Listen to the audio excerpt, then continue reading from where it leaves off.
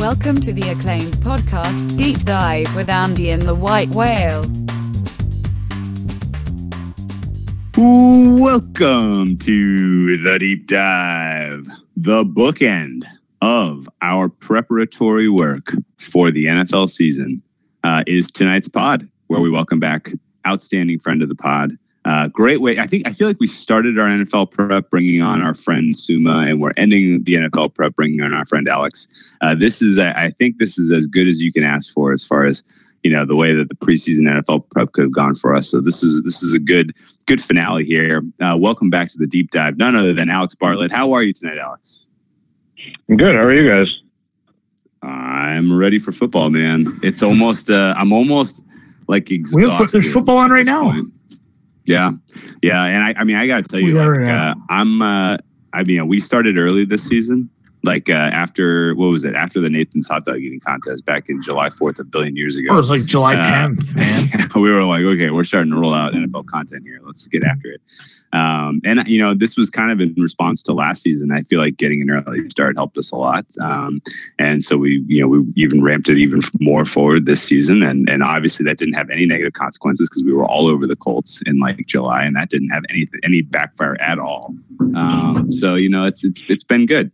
But in seriousness though, the off season has gone well, but I'm like super ready to actually see some real football at this point. I don't think, you too. I'm ready to stop talking and start betting. That's for sure. Do you have any sense of I guess major? You know what? I take it back. Let's go a step further. One of my favorite podcasts we did all last season in prep was the New Year's resolutions we did with you, where we were like saying stuff like, I'm going to track my closing line value this year. Right. And it was like that was some novel, grand observation that this might be helpful. Right. And turns out that was a big thing. And I feel like did that ever blossom out? Yeah, I'm gonna line shop this year. I'm gonna bet into a book that has low vig. I'm gonna, the stuff we were saying at the time in hindsight is like mind blowing.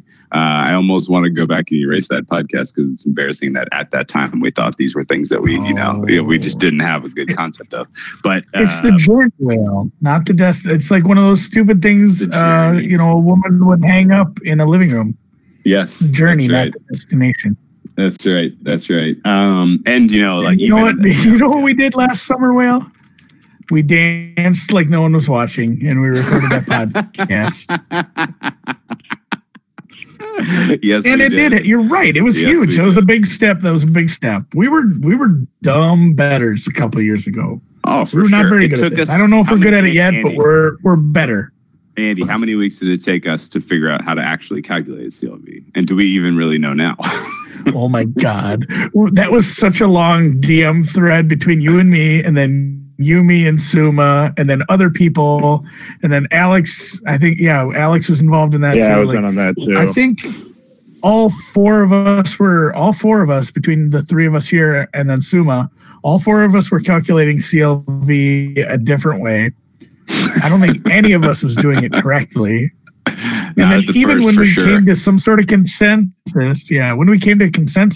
we still weren't doing it completely by the math that you should be using with taking the VIG-free line for the closer.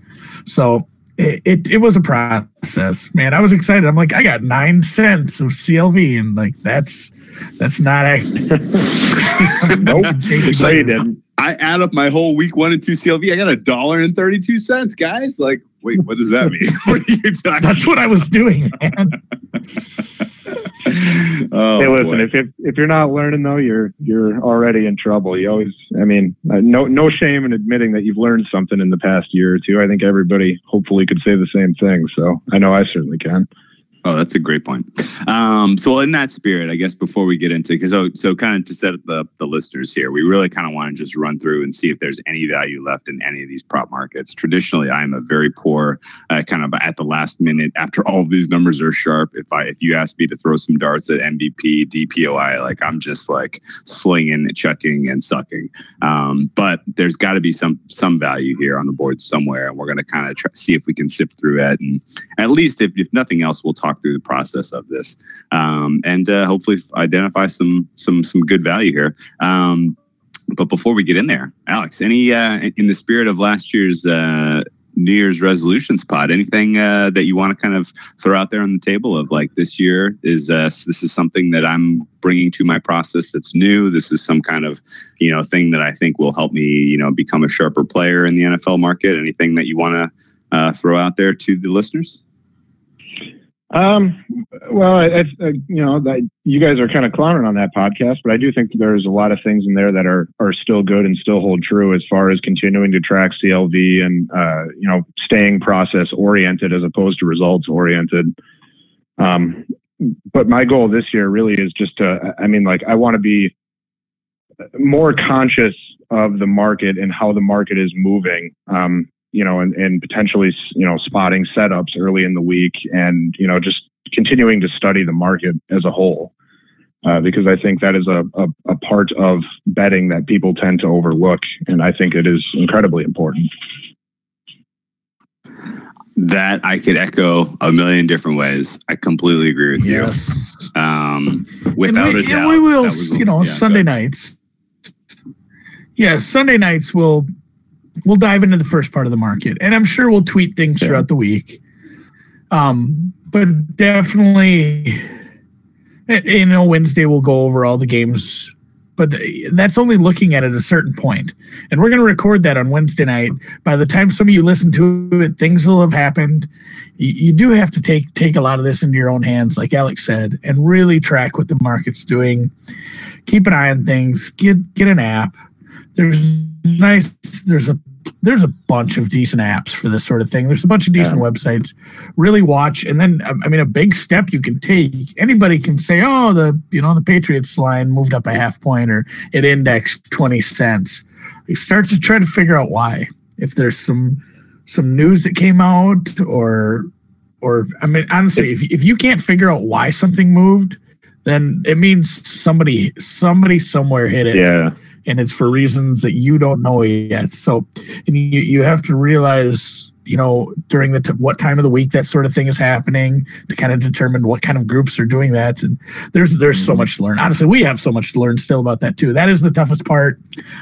We pumped this up a couple weeks ago too when we spoke to him, but I hate to pump up anybody else's podcast because you should only be listening to the deep dive and repeat. But Mr. Chernoff's morning thing, like I'm okay with you spending 10 minutes of your morning. Adam Chernoff's podcast, what is that? The Simple Handicap. He gets a lot more into the market. Yeah, that's a good one to spend 10 minutes with in the morning. He does dive into the market, why things are moving. He knows a ton about that, and the reason he does, he's been on the other side of the counter. He has taken bets before, so it's a good way to. He has a good perspective because of that. So, and there's maybe we should put something out about that too. There's a bunch of good Twitter accounts to follow that are going to tweet things out that have a lot more bearing on that sort of thing than just following whatever the Greek account is now that says like we have sharp action on the Patriots. that sort of stuff. But take that with a grain of salt and listen to some other people instead. That's a good point too. Maybe expanding on that, understand when openers are going to come out and be ready for that. Be prepared for the following week before that Sunday's games even kick off. Be ready to grab some of those soft opens. You might not have all the information, but neither does anybody else. So you might as well be the first one to the best numbers. Don't be afraid to fire early. I like that call. I agree with all of your points here. The market, understanding and kind of trying to wrap your head around how the market operates is huge. I'm going to do a better job of kind of of personally tracking limits at some of the market making books. You know, if you don't know that part of it, it's oftentimes difficult to sort out the head fakes from the real moves. Does that make sense to you guys? Yeah. Like if you don't know if if you don't know when they're going, you know, if you don't know when Pinnacle goes from 5K to 50K, then you don't necessarily know, you know, when the, you know, what's happening before and after our our signal or noise. And I think I'm going to try to do a better job of sorting that sort of stuff out. Similarly, I got a couple. Do you know that stuff, by the way? Like there should be a way to kind of keep track of that, but you know that's an important piece of information. It's something you have to just it's something you just have to. My understanding is Wednesday is kind of when that's when it makes the big leap as far as limits go. I mean, it's steadily increasing before then, but Wednesday is kind of when the top comes off. But yeah, like you said, you know, nobody's dummying the market after limits go up to 50K. You know, they're going to be doing it, Sunday night, Monday morning, you know, when it's easy, right? When you can hit something for $5,000 and move it a point or half point or whatever. Yep. I agree 100% on that. And you know, that kind of actually informs when you need to get assuming you're not a limit player, assuming you're not waiting to get $50,000 down, like that means you need to be making those moves beforehand. And you're going to capture value and you're going to see it. And I like from personal experience, like making sure I got bets in on, you know, Monday, Tuesday when I had my data run, I had my, you know, handicap complete for a given game, get that bet in before those limits came up. And then I could realize some of that closing line value. As part of, you know, the first wave of limit bets started coming in the 5-figure range. So, okay, well, that's a big one. Other two that I just want to mention and get your guys' feedback on. One is I've done a poor job in the past years of not paying attention.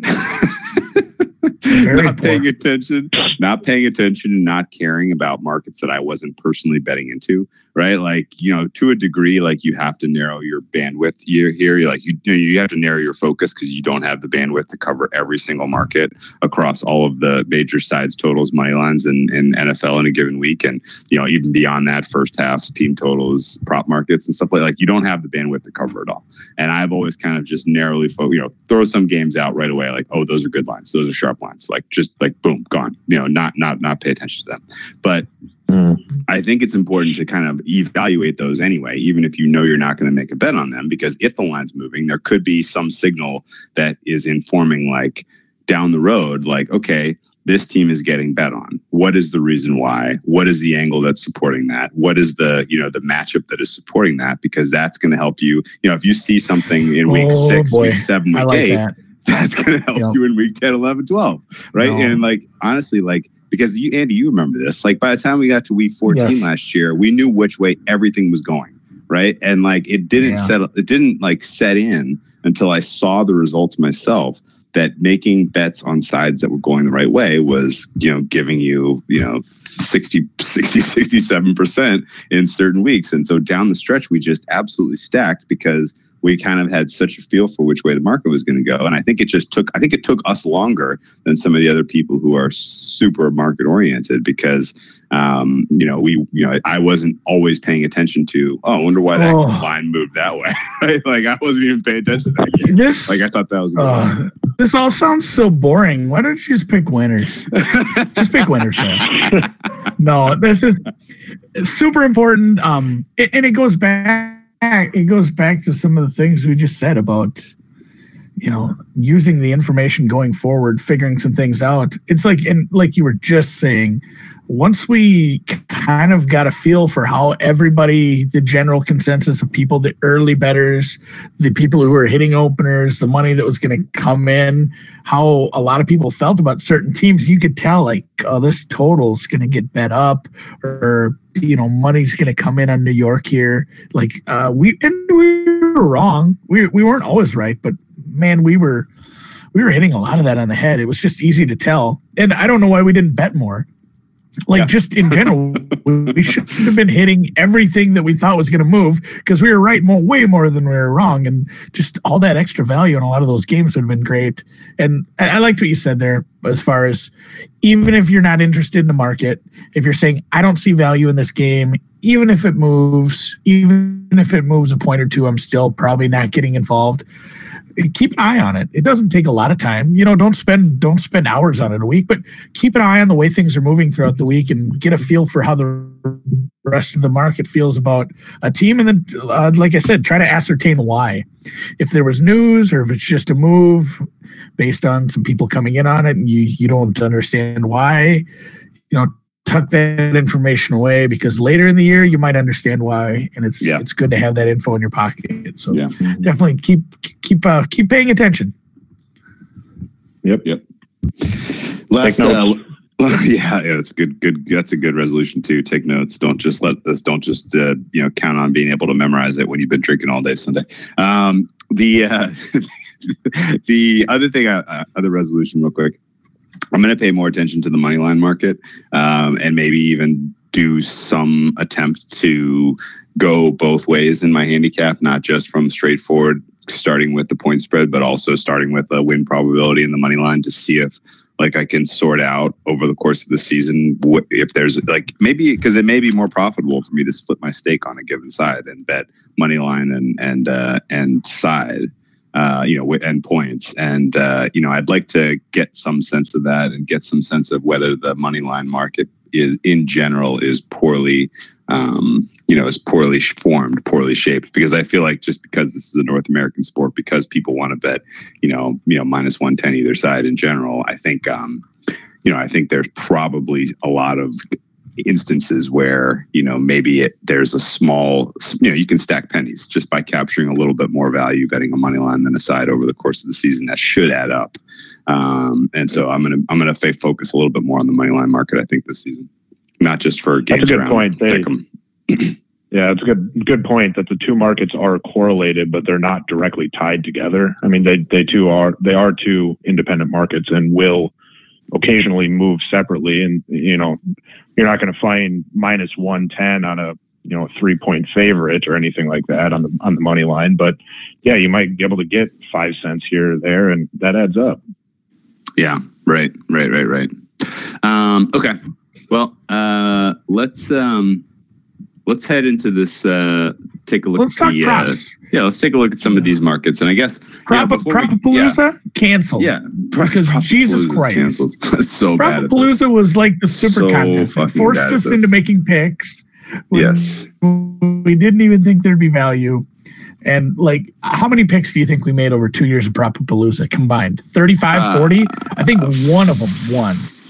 Yes. I made Saquon Rookie of the Year, and exactly. That was it. It was the lowest price of everything we picked. it was the most likely to hit, and it was the only one that hit out of 2 years of doing Propapalooza. So RIP and peace Propapalooza. That was a terribly failed experiment. And in hindsight, I get why. We were doing that on the eve of the season starting, and we're talking now. These markets have been hammered into place. There is not a lot of value out there. That being said, if you shop around, this is the quintessential example of shopping around, because if you only have money in one sports book and you add up all of the implied probability of every candidate for MVP, you're going to see an implied probability of the entire field that's well over 100%. Okay.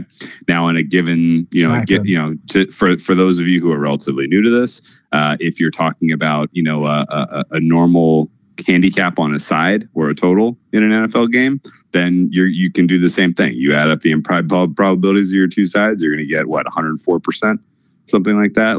It's generally, you're looking at a 4% hold betting into those markets, which 104.55. 104.55. Generally, that means that, if you are truly flipping coins, you're going to hit 50% long term, and you're going to lose 4%, over until your bankroll is depleted.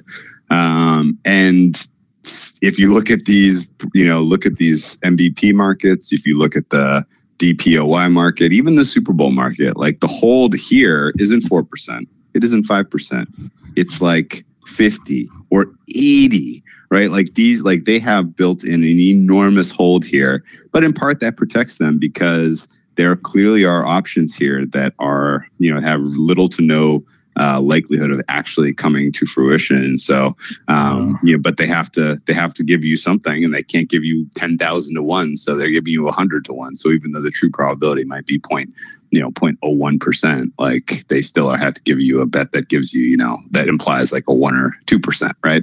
So there's that is a huge factor in all of these markets, and that makes them extremely difficult to beat.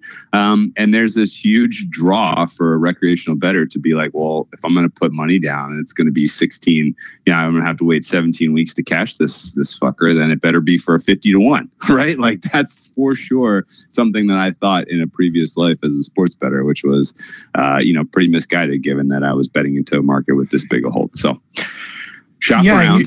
That long shot bias. It's like you said, a lot of these numbers, I mean, unless you actually, are running some sort of data-driven evaluation, and you can show something saying, there's value in these, all of the long shots are pretty much trash. Like Whale just said. I mean, it looks, it's 100 to 1, that long shot bias you have.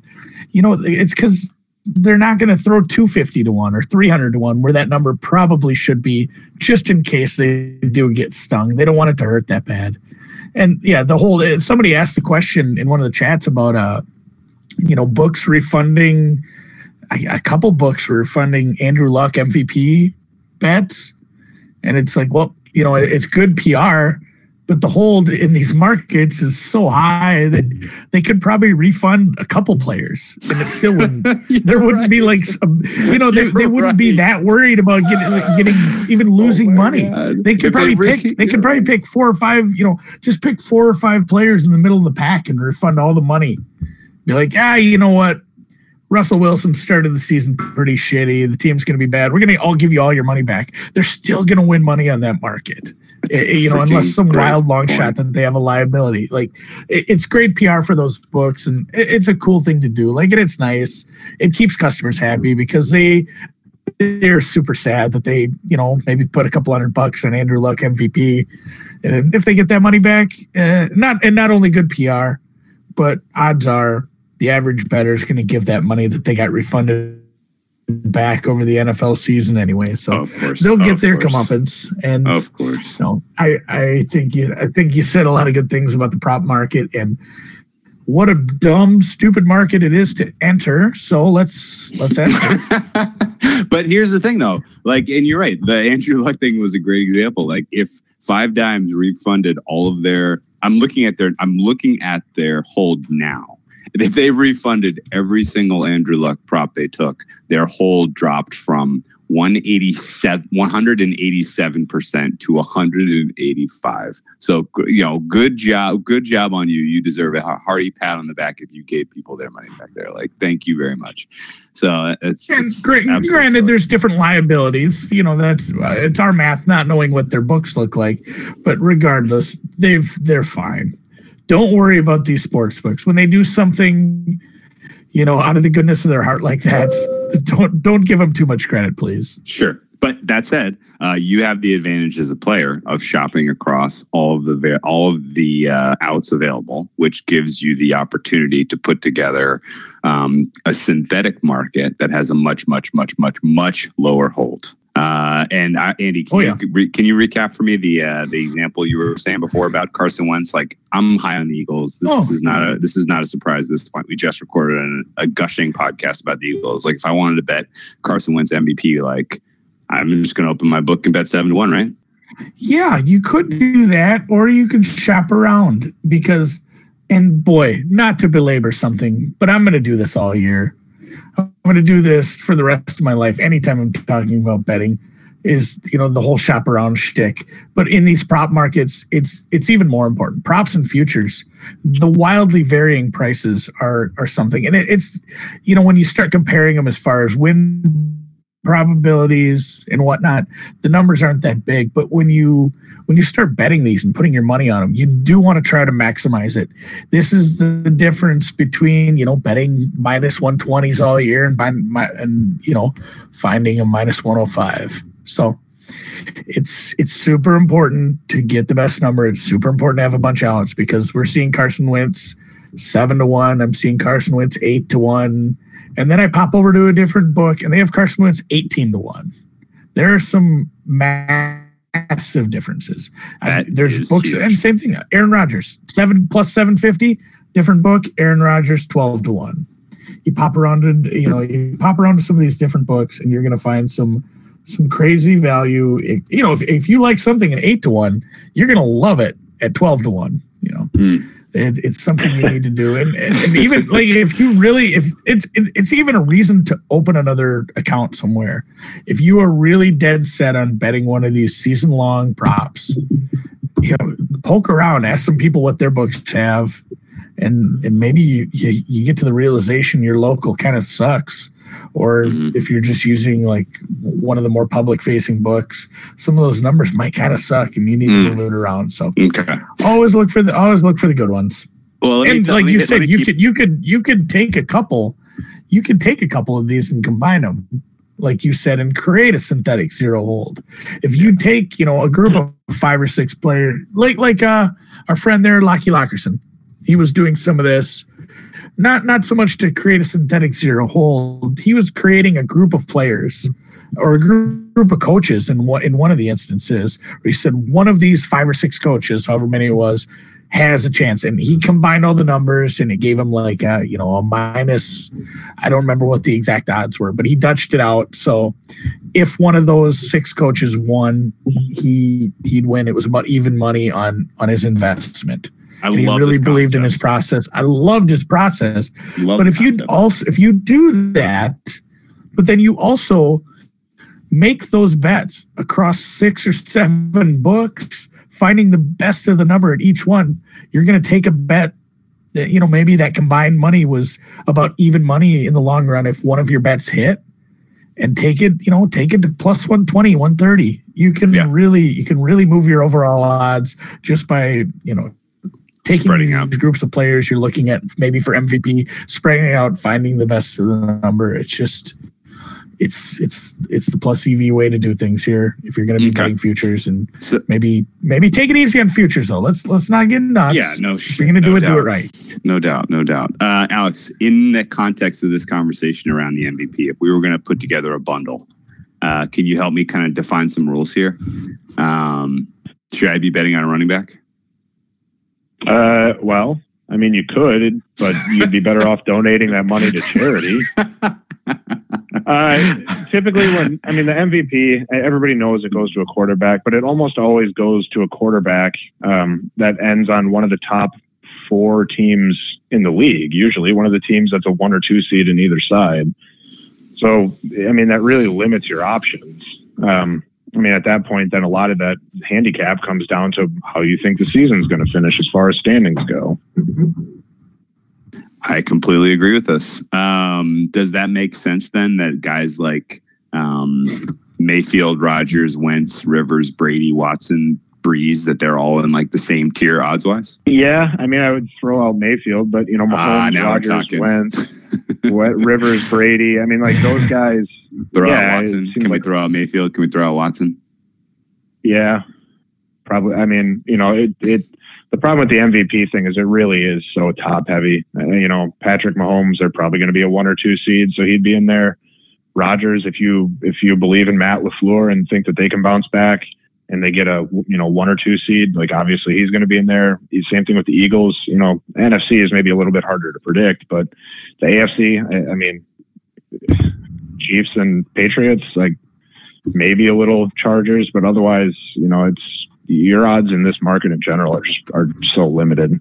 Let me ask you a quick question though about Mahomes. Like, does he have to surpass what he accomplished last year to get consideration? Because isn't there kind of like a mentality among the voters that if they look at his stat line, they look at it, there's fatigue for sure, but they look at his stat, because I'm correlating this now to like NBA. Like LeBron James obviously was the best player in the league for like a decade, right? But he didn't do as well statistically in year 5 as he did year 4. Therefore, they gave the award to someone else, right? Like, is there a possibility that if Mahomes does not surpass his stat line from last season, and maybe if they don't get a 1 seed, right? Like he'll get penalized in the voters' eyes if he doesn't do quite as well.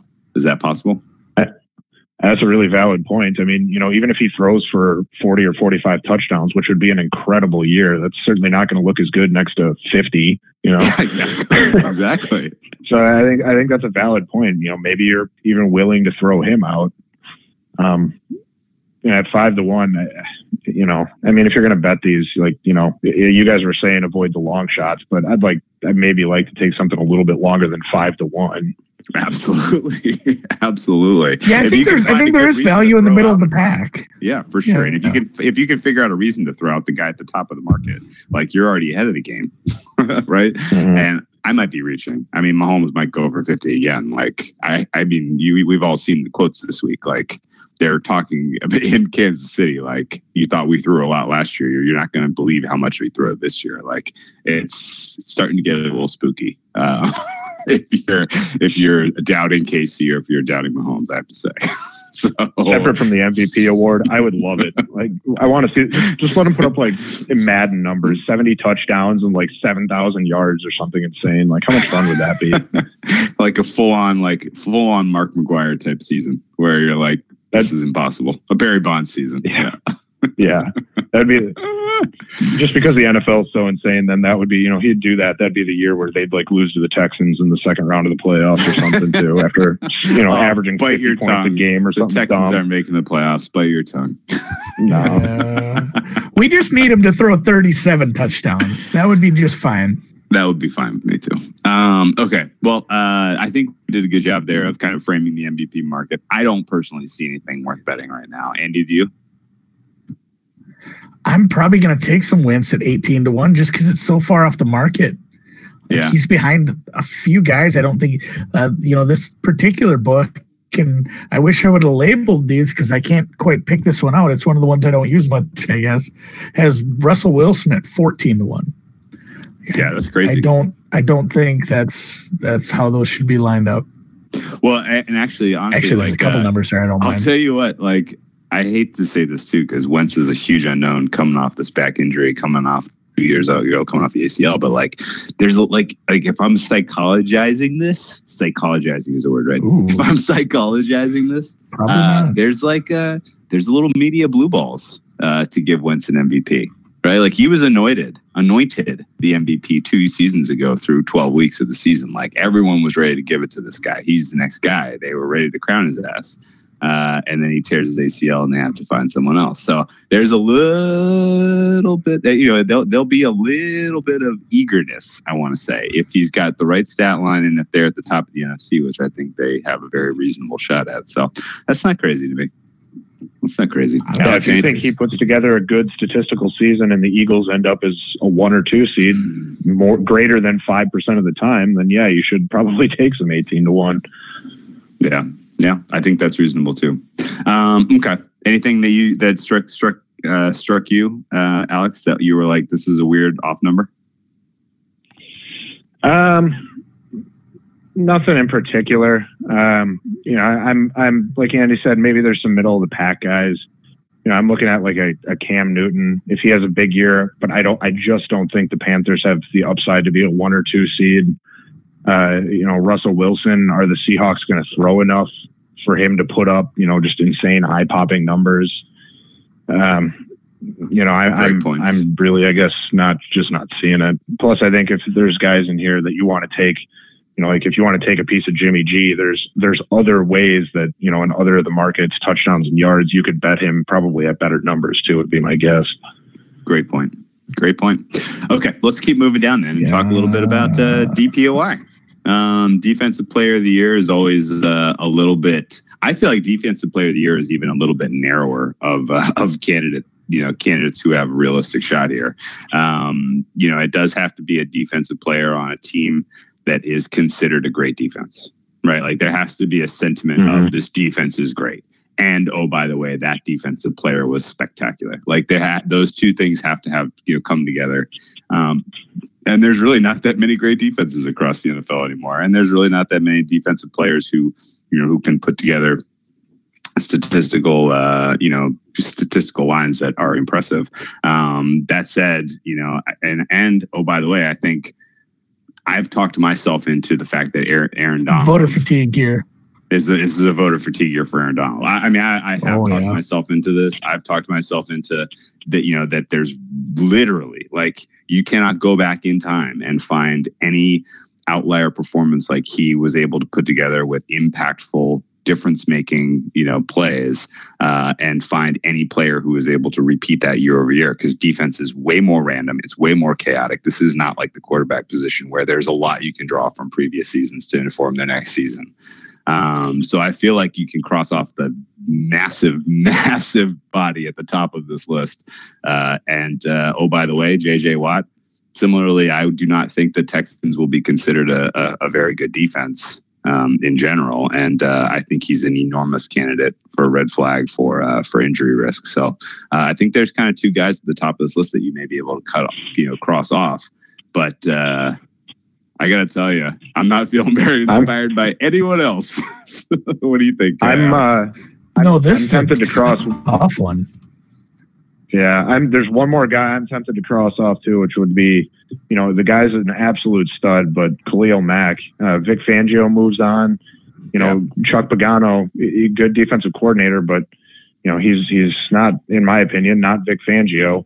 But that does leave one guy who has Vic Fangio as his head coach now, who has never won a Defensive Player of the Year and will be in that Khalil Mack pass rushing role.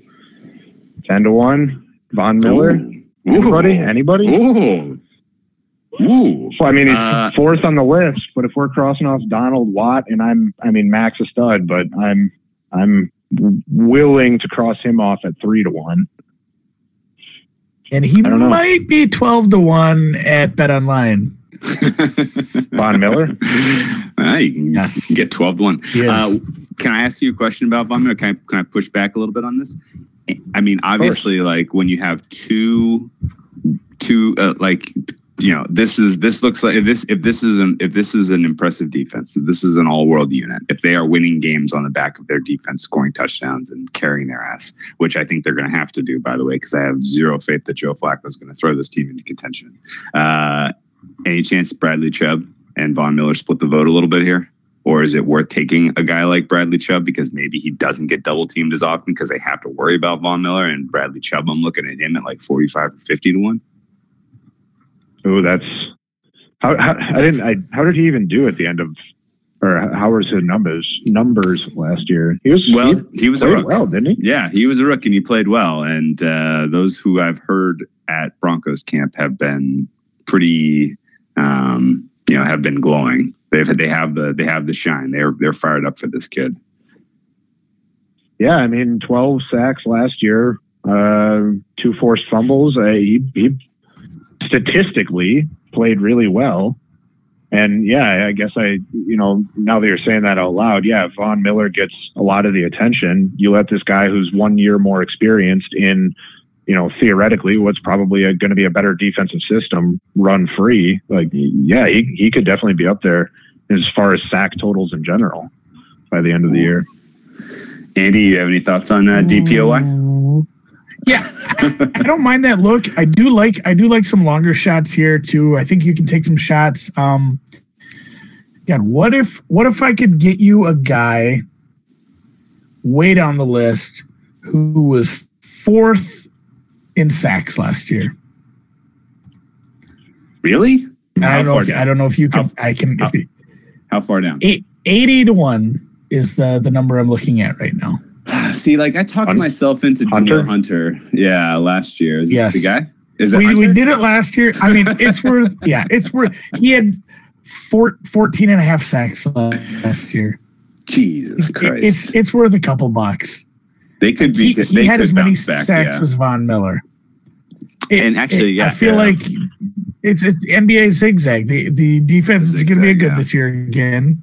Well, yeah. If the defense is decent, he had so many pressures. Obviously, I watch a lot of Vikings games, and he probably should have had more sacks. Like, he's still kind of learning. He's a scary dude. He actually could continue to improve. I think at least 15 sacks. Honestly, that seems like the floor for him this year. I'm pretty high on Hunter. 80-1, baby. Which is another one. He's 33-1 in a different book. What?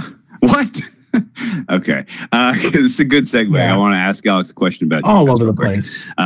So last year, I have scars. I have burns. I remember it very clearly in my brain. I felt like, oh my God, these Jags defense was amazing. This Vikings defense is unreal. They're so deep. Like, these teams are going to be carried by these all-world defenses. And then they each fell flat on the face of just poor offensive performance, all in a time where the analytics community was kind of coming together with this kind of notion that, yeah, I mean, good defense is fine, but that's not really what's going to win you football games in the regular season. Do you have a sense of, are we going to see some regression here where defense matters more this season, or has the ship sailed on this? My guess is the ship has probably sailed, particularly early in the season. I mean, I think if you're looking around the league this year, and, you're kind of paying attention to the hires, like there was a lot of emphasis put on, efficient play calling, passing early. There's a lot of coach quotes out there about, you still get every once in a while the coach who thinks that you need to run on first and second down to set up third and short. But there was a lot of emphasis, I thought, on play action talk and passing early and, bringing in offensive coordinators and play callers who, seem to be, young, not retreads, who might bring new and innovative ideas. And, I mean, it's an extreme example, but, the Cardinals hiring Cliff Kingsbury, when would that have happened even 5-10 years ago? But I think that's again, like I said, that's an extreme example, but I think that's kind of a microcosm of the entire offseason. It's just that line of thinking. Yeah. Okay. Danielle Hunter, I dig. Broncos defensive player, I dig. These are decent looks. I'm gonna have to give this some thought. We haven't mentioned Myles Garrett. Yeah, these were some small tickles. Myles Garrett has been popular among our friends who handicap this market pretty closely. They're expecting like 20 sacks out of him. He's looked amazing in camp. They have a pretty complete offense, defensive line. Are we missing the fact that like these teams we're talking about? Because obviously, like, you have to put up stats, right? And Aaron Donald was able to do it last year because honestly, like, the Rams defense was on the field a lot, right? Like, when the Rams were scoring, they were scoring fast. And he had a lot of opportunities. They were a little bit faster paced games in general. And also he had a lot of opportunities because teams were generally trailing the Rams and they had to pass their way back into it. Are these factors that we need to be considering, Alex? I would think so. I mean, just kind of looking recently at who has won the defensive player of the year, it's Aaron Donald, Khalil Mack, JJ Watt, Luke Kuechly, JJ Watt, Terrell Suggs. Like, there's a lot of high sack, high total, guys on there. And I think that's an easy and a sexy stat to point to for a voter. Who's the guy on one of the better defenses in the league that put up big sack numbers? Well, what's one of the best ways to get big sack numbers? By forcing your opponents to have to throw a lot. Right. So I think there's something to be said about, being an explosive offense who's going to force your opponents to be in a lot of drop back situations. I do think that helps quite a bit. This has opened the door for Frank Clark, Andy. Kind of does, right? I'm actually kind of looking. I'm looking at Chris Jones. Chris Jones fan club checking in. Chris Jones and Frank Clark are going to be on the same D line, man. I mean, then boy, I said BetOnline had Von Miller at a better price. That's nice and all, but apparently every other thing they listed is just trash. Like, they've got Chris Jones at 28. Oh, you can go and find him. Oh my God. Yeah, you can find him at 66. Okay, here's the problem with Chris Jones. Here's the problem with Chris Jones. No matter how amazing he is this year, he's never going to be considered the best defensive tackle over Aaron Donald. Right? Like, it's like literally the angle betting against Aaron Donald is that he doesn't do quite as well and that some defensive end just puts up a stupid number of sacks. Like, that's the only way to bet this market, in my opinion. It's a D end or an edge guy that gets like 20 sacks, or possibly a cornerback who has quite the season, pick wise, shutdown wise, and maybe a couple touchdowns. Okay, so I think we've done a pretty decent job on this one. Let's move on. I'm going to think about this some more, and if I come up with anything good, did, we'll tweet it out. How about the young kids? Yeah, rookie of the year. So should I be throwing cold water on myself, running up to the window to back Daniel Jones as offensive rookie of the year after what I've seen from him this preseason, Alex? Well, they should be playing him, but I'm being somewhat sarcastic. But go ahead. Their affinity for Eli Manning is disgusting, and it's never going to end. I've just come to that conclusion. Yep, they'll try him out there at age 50, and and convince themselves that he has a chance to carry them to the playoffs again. This is a problem. And the offensive rookie of the year. If there is a clear and obvious quarterback candidate in any given season, then it's over, slam dunk. But the way that the Cardinals look like they're probably going to wind up 3-13. What's a reasonable expectation for the Cardinals, Alex? 5-11, 3-13, kind of in that range. Yeah, that would be my guess. Also, can I throw some cold water on what you just said? Yeah. In the last 6 years, how many quarterbacks have won the offensive rookie of the year? I don't know if I haven't looked, but my guess would be it's not that many. Like my guess is that one. It's only one. Wow, Jesus. Yep, Dak Prescott. Yeah, wow. Oh man, I should have known that for sure, and I wouldn't have come up with that. I would have guessed someone else. Actually, recency bias, obviously, but it's been really running back heavy lately, even dating back to Eddie Lacy, big fat Eddie Lacy in 2013.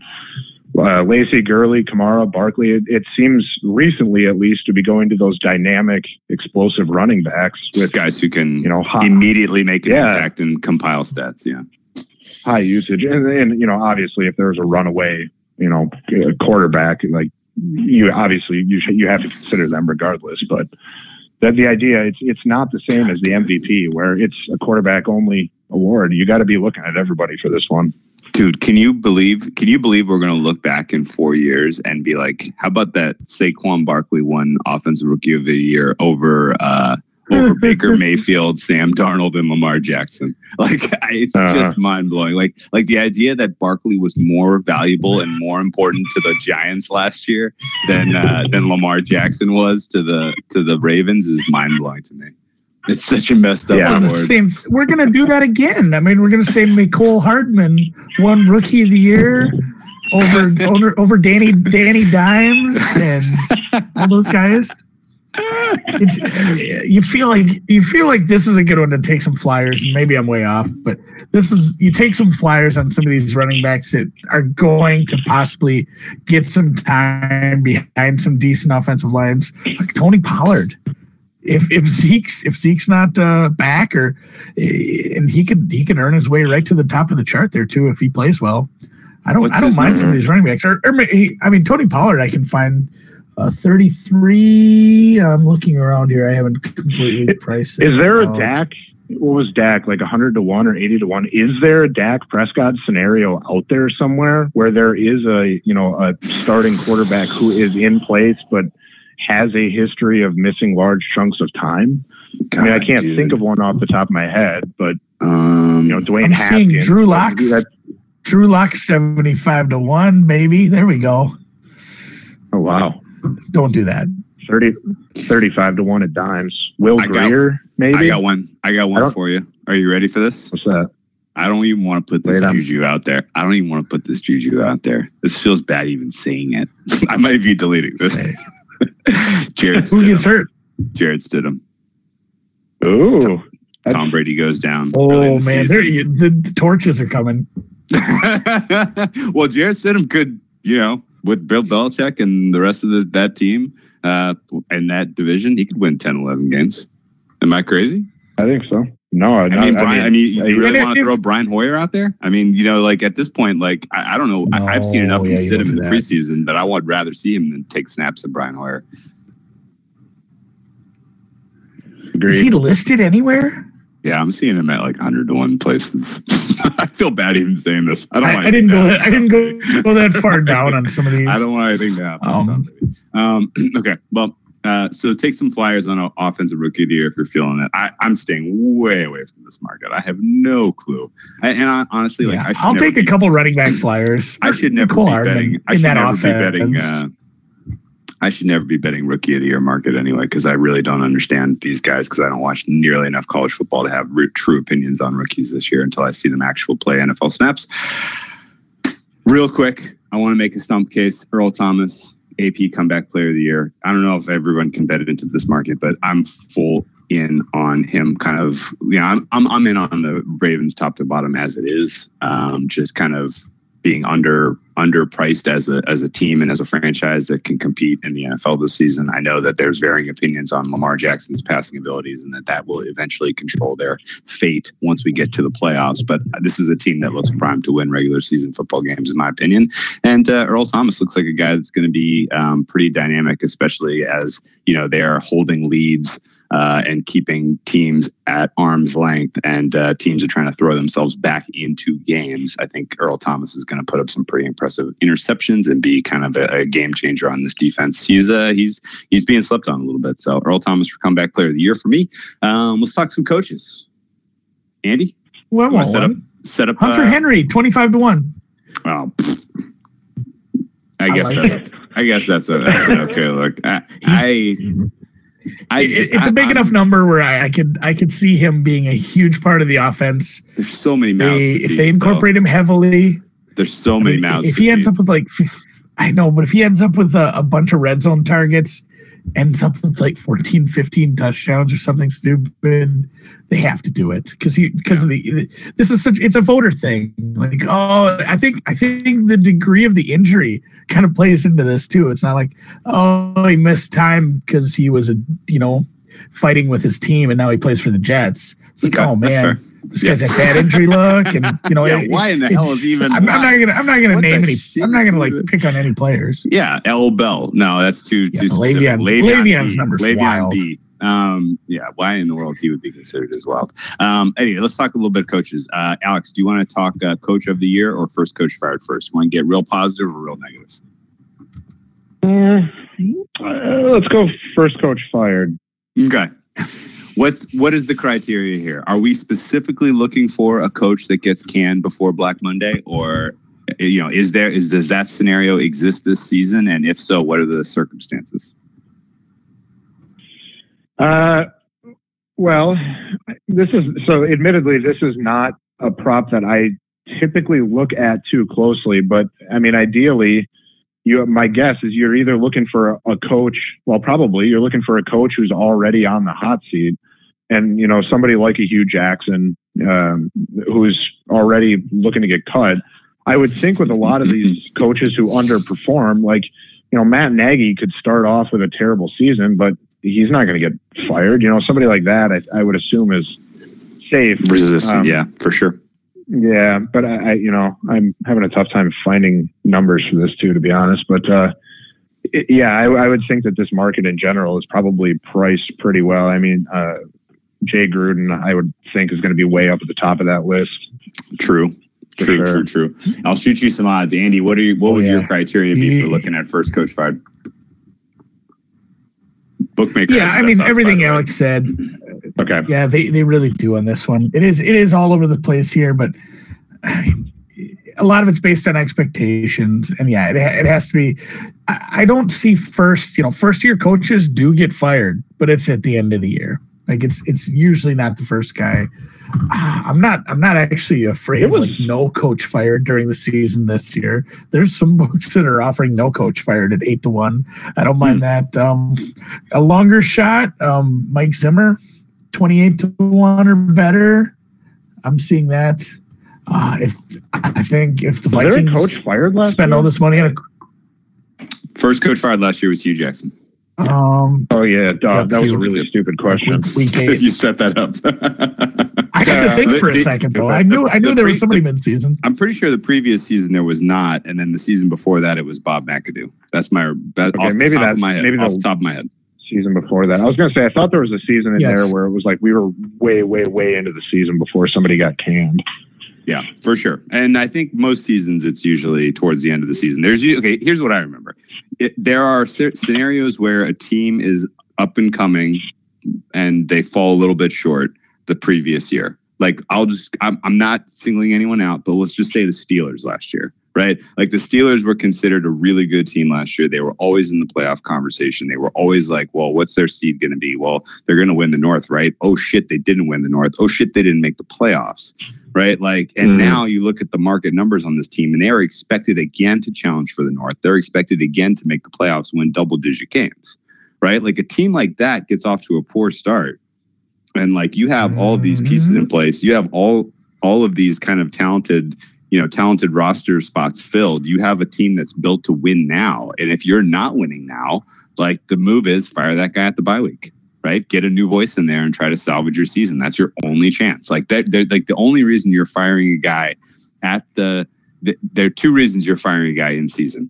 You're firing him because the team has legitimately quit on him. There's a mutiny, Bob McAdoo style, or there's a chance you think you have a chance still at salvaging your season and you need a new voice in there. That's like the Lee Lane Kiffin on the tarmac from the Raiders kind of firing, right?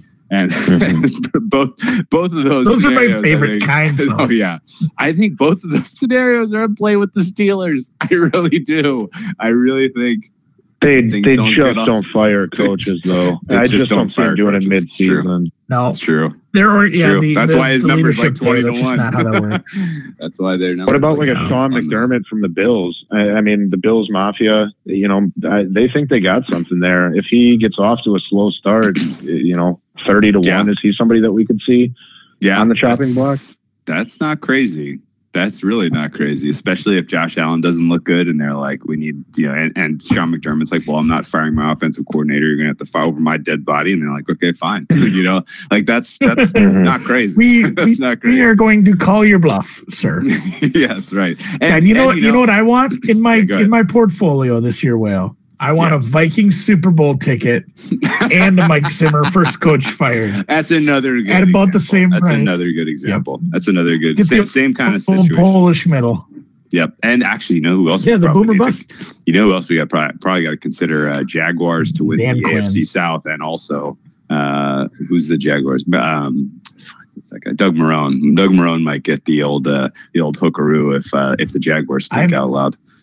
I don't mind new quarterback, big expectations, right? Yeah, and the other thing we're not mentioning, and you brought up a great point about the Steelers, like the owner matters, right? Like Bill O'Brien, like should be fired, but guess what? Like the owner just died. Like there's really no one at the top who's really like antsy to like do something, right? And so he's going to have a long leash. There's no general manager there either, right? Like he really is running the show, and there's a power vacuum at the top. So like forget about Bill O'Brien, right? Over the bridge.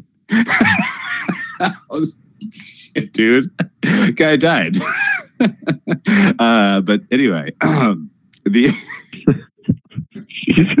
mean, RIP, but it doesn't mean it's not a mess down there. No, like they need to get order in place because they have some good pieces. Like they need to. Well, they need to get order before Deshaun Watson dies. Yes, that's true. That's true.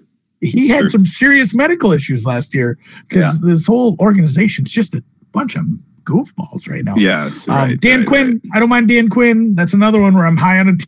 Yes, yeah.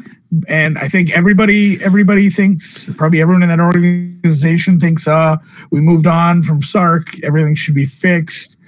We have everybody healthy. We have a running back. We have our wide receiver core. We have a lot of defensive pieces. If they don't start out good, if things are really disappointing partway through the season, I think they could move on. I don't know. I guess how's Mr. Blank feel about that sort of stuff? That's a good point though too, because they fired all 3 coordinators this offseason too, if I'm not mistaken. So there's nobody left to blame down there but him. Great. And I don't know what their early schedule looks like off the top of my head, but if they get off to a 1-5, 1-6 start, I mean, he doesn't have a coordinator that he can just point the finger at and be like, oh, this guy hasn't got, like a Sark who hasn't gotten it done in 2 years. Like it's on him. Yeah. They start out with Minnesota and Philly, and it doesn't get easier. They had a lot of indoor games, but other than that, they're going to have some tough competition. So yeah, okay. Let's flip the coin then and talk Coach of the Year. I would lay out Coach of the Year as you got to have a team that is capable of winning 10 games. Coach of the Year goes only to a team that wins double-digit games, and it generally goes to a coach where they were not favored to win their division before the season. It goes to the surprise, right? Like that's the MO here. They award a surprise. And I have no idea who this is going to be. Whoever you think goes worst to first is your Coach of the Year. I kind of like Mike Zimmer and Dan Quinn. Boomer bust year for Dan Quinn. Boomer bust years. Yeah. Yeah. I can see this. I mean, there's Matt LaFleur is kind of intriguing. Yeah, that was one I was looking at. There's that feels like a team if they turn around. Looking at it. Yeah. Bruce Arians comes in. Yeah. Kyle Shanahan finally gets his quarterback and they win 12 games. Fred, I mean, like, obviously those guys are all three at the top of the list, but like, that's kind of what you're looking for, is a team that is expected to be a, 5, 6, 7 win team and comes in and looks well. Like, do you want to tie up your money into a 9, 10, 11 to 1 guy, or would you want to look at it like a Dan Quinn or a Matt LaFleur? I think you're onto something there with both of those guys. Yeah. Okay. Yep. LaFleur and Matt and Quinn are about 20 to 1 apiece. And I mean, those are a couple teams that, Whale and I both agreed on as far as good chances to win the division. They both had pretty disappointing years last year as far as the teams went. The teams were below 500, both of them.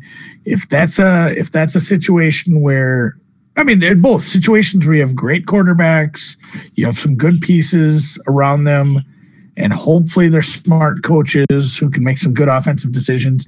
If they win their division, if they get a top seed, they're definitely in the conversation. And the 20 to 1 ticket's not too shabby. Yeah, it's not bad at all. I like that. I don't mind that. What about an Adam Gase? They take a step forward and sneak into the wild card spot. Sam Darnold looks good. Tom Brady tears his ACL again. That's not a bad one. Jared Stidham. Jesus. What are you doing to Tom?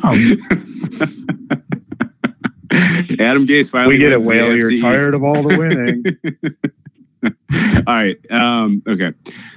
This is fun. I like all of this discussion. I think we've laid this out for people to handicap on their own. I don't see any obvious value here. I just would think there's a lot of tickets to be had here.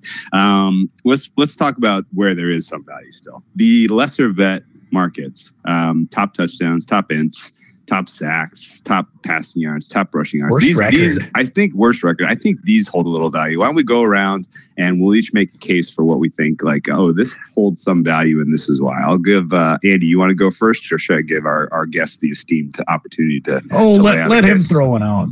Okay, go ahead. Alex, anything that you see as you look down the list here? We'll look at some of these 5 dimes numbers because they have the most as far as I can tell you. Anything pop as you scroll through the endless props up here for the various superlative they're not really awards, I guess, but the superlative stat market. Superlatives.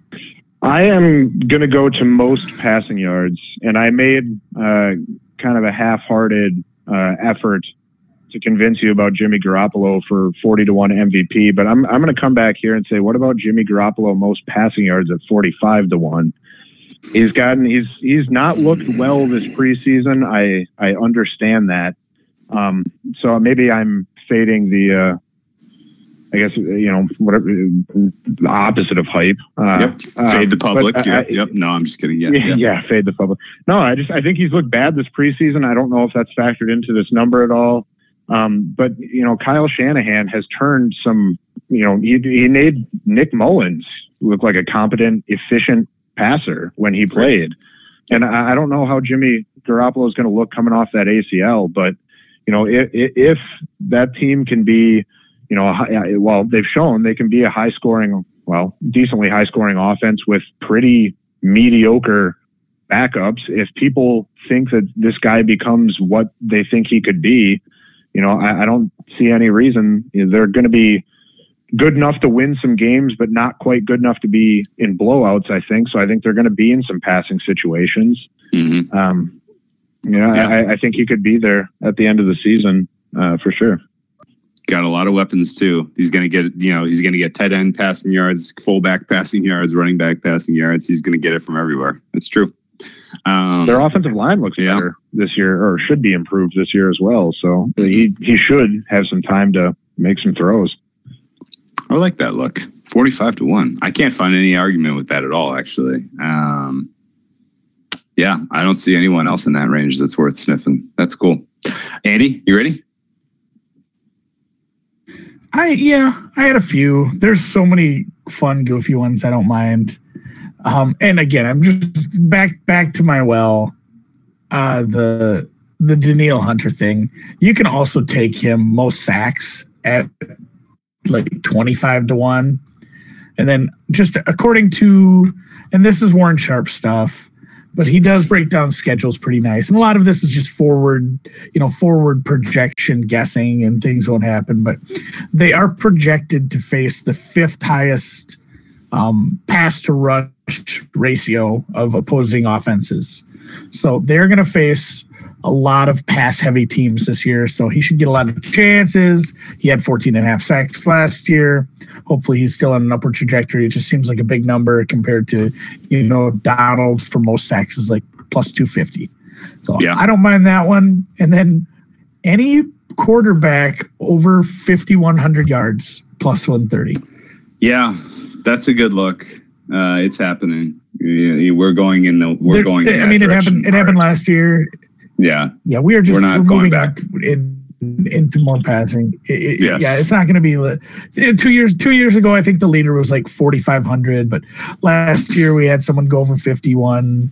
The year before that, Breeze had 5,200 2 years ago. I want to maybe 2017 we did indeed have someone. I think the leader, 2017, nobody got over 5,100, but I think moving forward, it's going to be at least one or two guys that are going to be right at that 5,000 range. And boy, if they are talking more passing in Kansas City, I don't see how we don't see a 5,000 plus yard season out of our boy Patty Mahomes there. There's a couple other fun ones. I didn't really see any value, but it's crazy some of the props they'll put up. Like don't bet into any team finishes 16-0. That number's kind of bad. Like stay away from some of those real wonky ones. And honestly, the 5,100 yards probably falls into that, and I'm falling into a trap. I'm gonna have to look into any game what ends in a tie right now. Another one, real quick. This was on Bovada. It is a weird one. Leighton Vander Esch, 7-1, most regular season combined tackle and assists. Oh, that's a nice one. That is nice. I like that. That is nice. He is going to be in eating tackles for sure. Okay. I dig all those. And I agree with you. We're going to see someone's going to have 700 pass attempts this year. It's going to happen. We're on a very clear and obvious trajectory.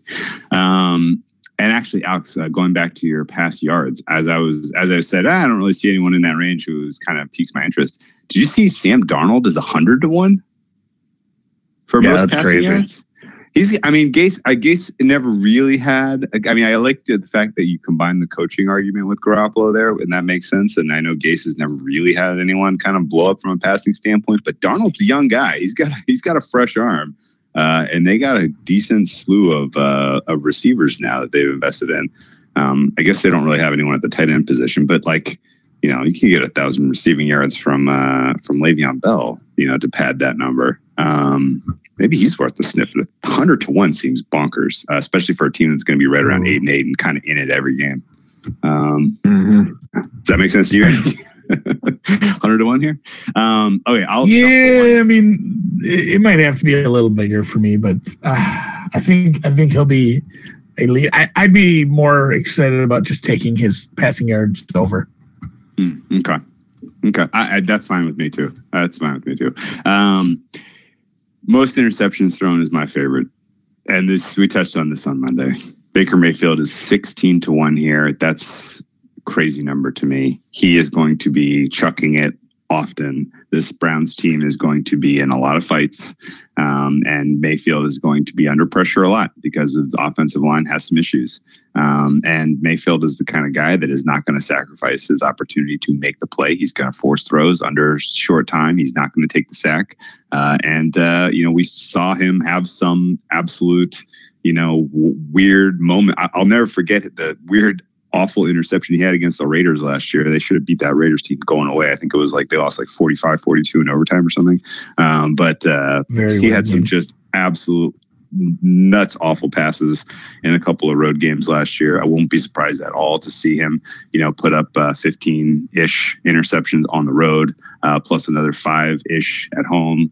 Which gets him into the 20 ballpark, which I think is enough to get him a win in the most interceptions thrown at 16-1. Off the top of your head, Andy, who had the most interceptions last year?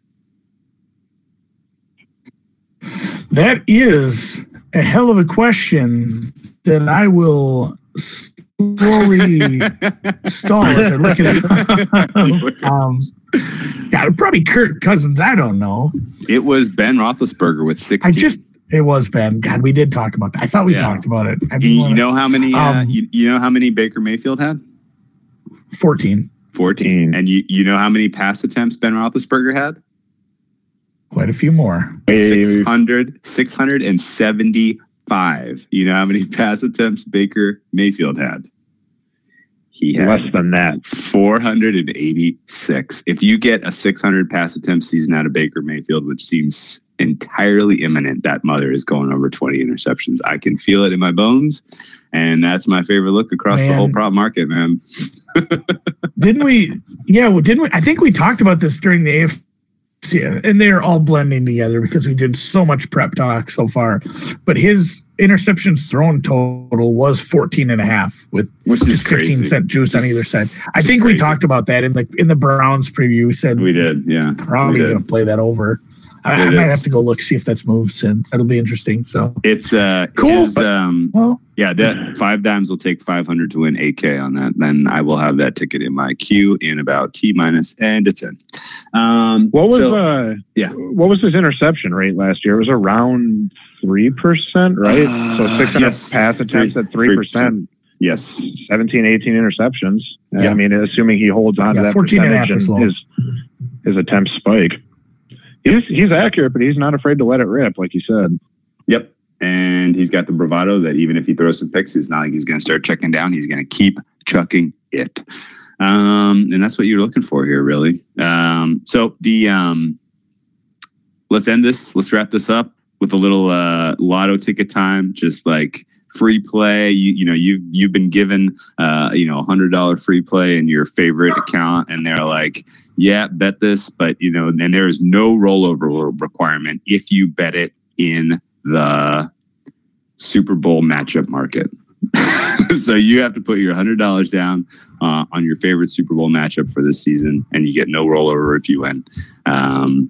I did not prep you guys for this. This is a spontaneous question. Do you want me to go first while you think about your answers, or do you have something off the top of your head that you want to jump in on?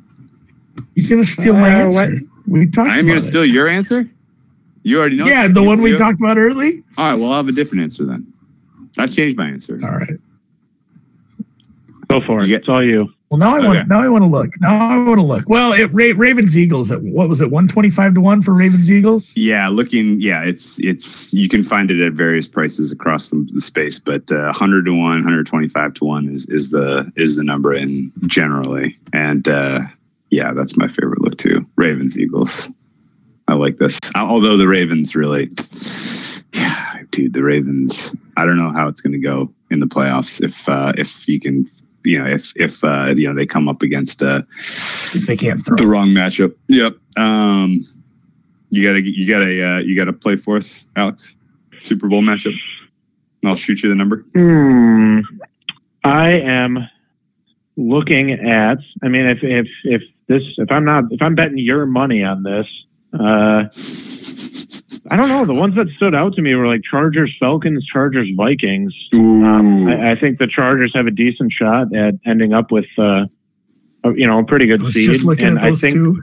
I was too. I think the Falcons and Vikings are high upside teams. So I mean, like I said, I'm not betting that with my money, but if you're kind enough to loan a guy $100, then sure, I'll throw it at it. 130 to 1. If you win it, you get that bonus money with no rollover. So congratulations. All right, good looks. I like all those. That's all fun.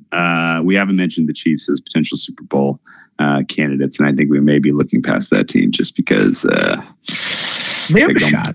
They're gonna be good. But I think it's fair to steer clear of the Saints in this market. I think it's fair to steer clear of the Pats just because they're so overbet. I think we did a good job. Great. You want any parting words? Any parting words here as we wrap up the preseason, Andy? Propapalooza 3. We are guaranteed not to do as poorly as Propapalooza 1 and 2 because we didn't make nearly as many bets on things we have no idea what we're doing. So good job. Okay, that was fun. Best of luck this season. Alex, thank you so much for your time. We'll definitely circle back and get your take on how things are going mid-season or towards the end of the season once we have a better feel for how things are shaping up. And with that, best of luck, 2019 NFL. Awesome. Thank you.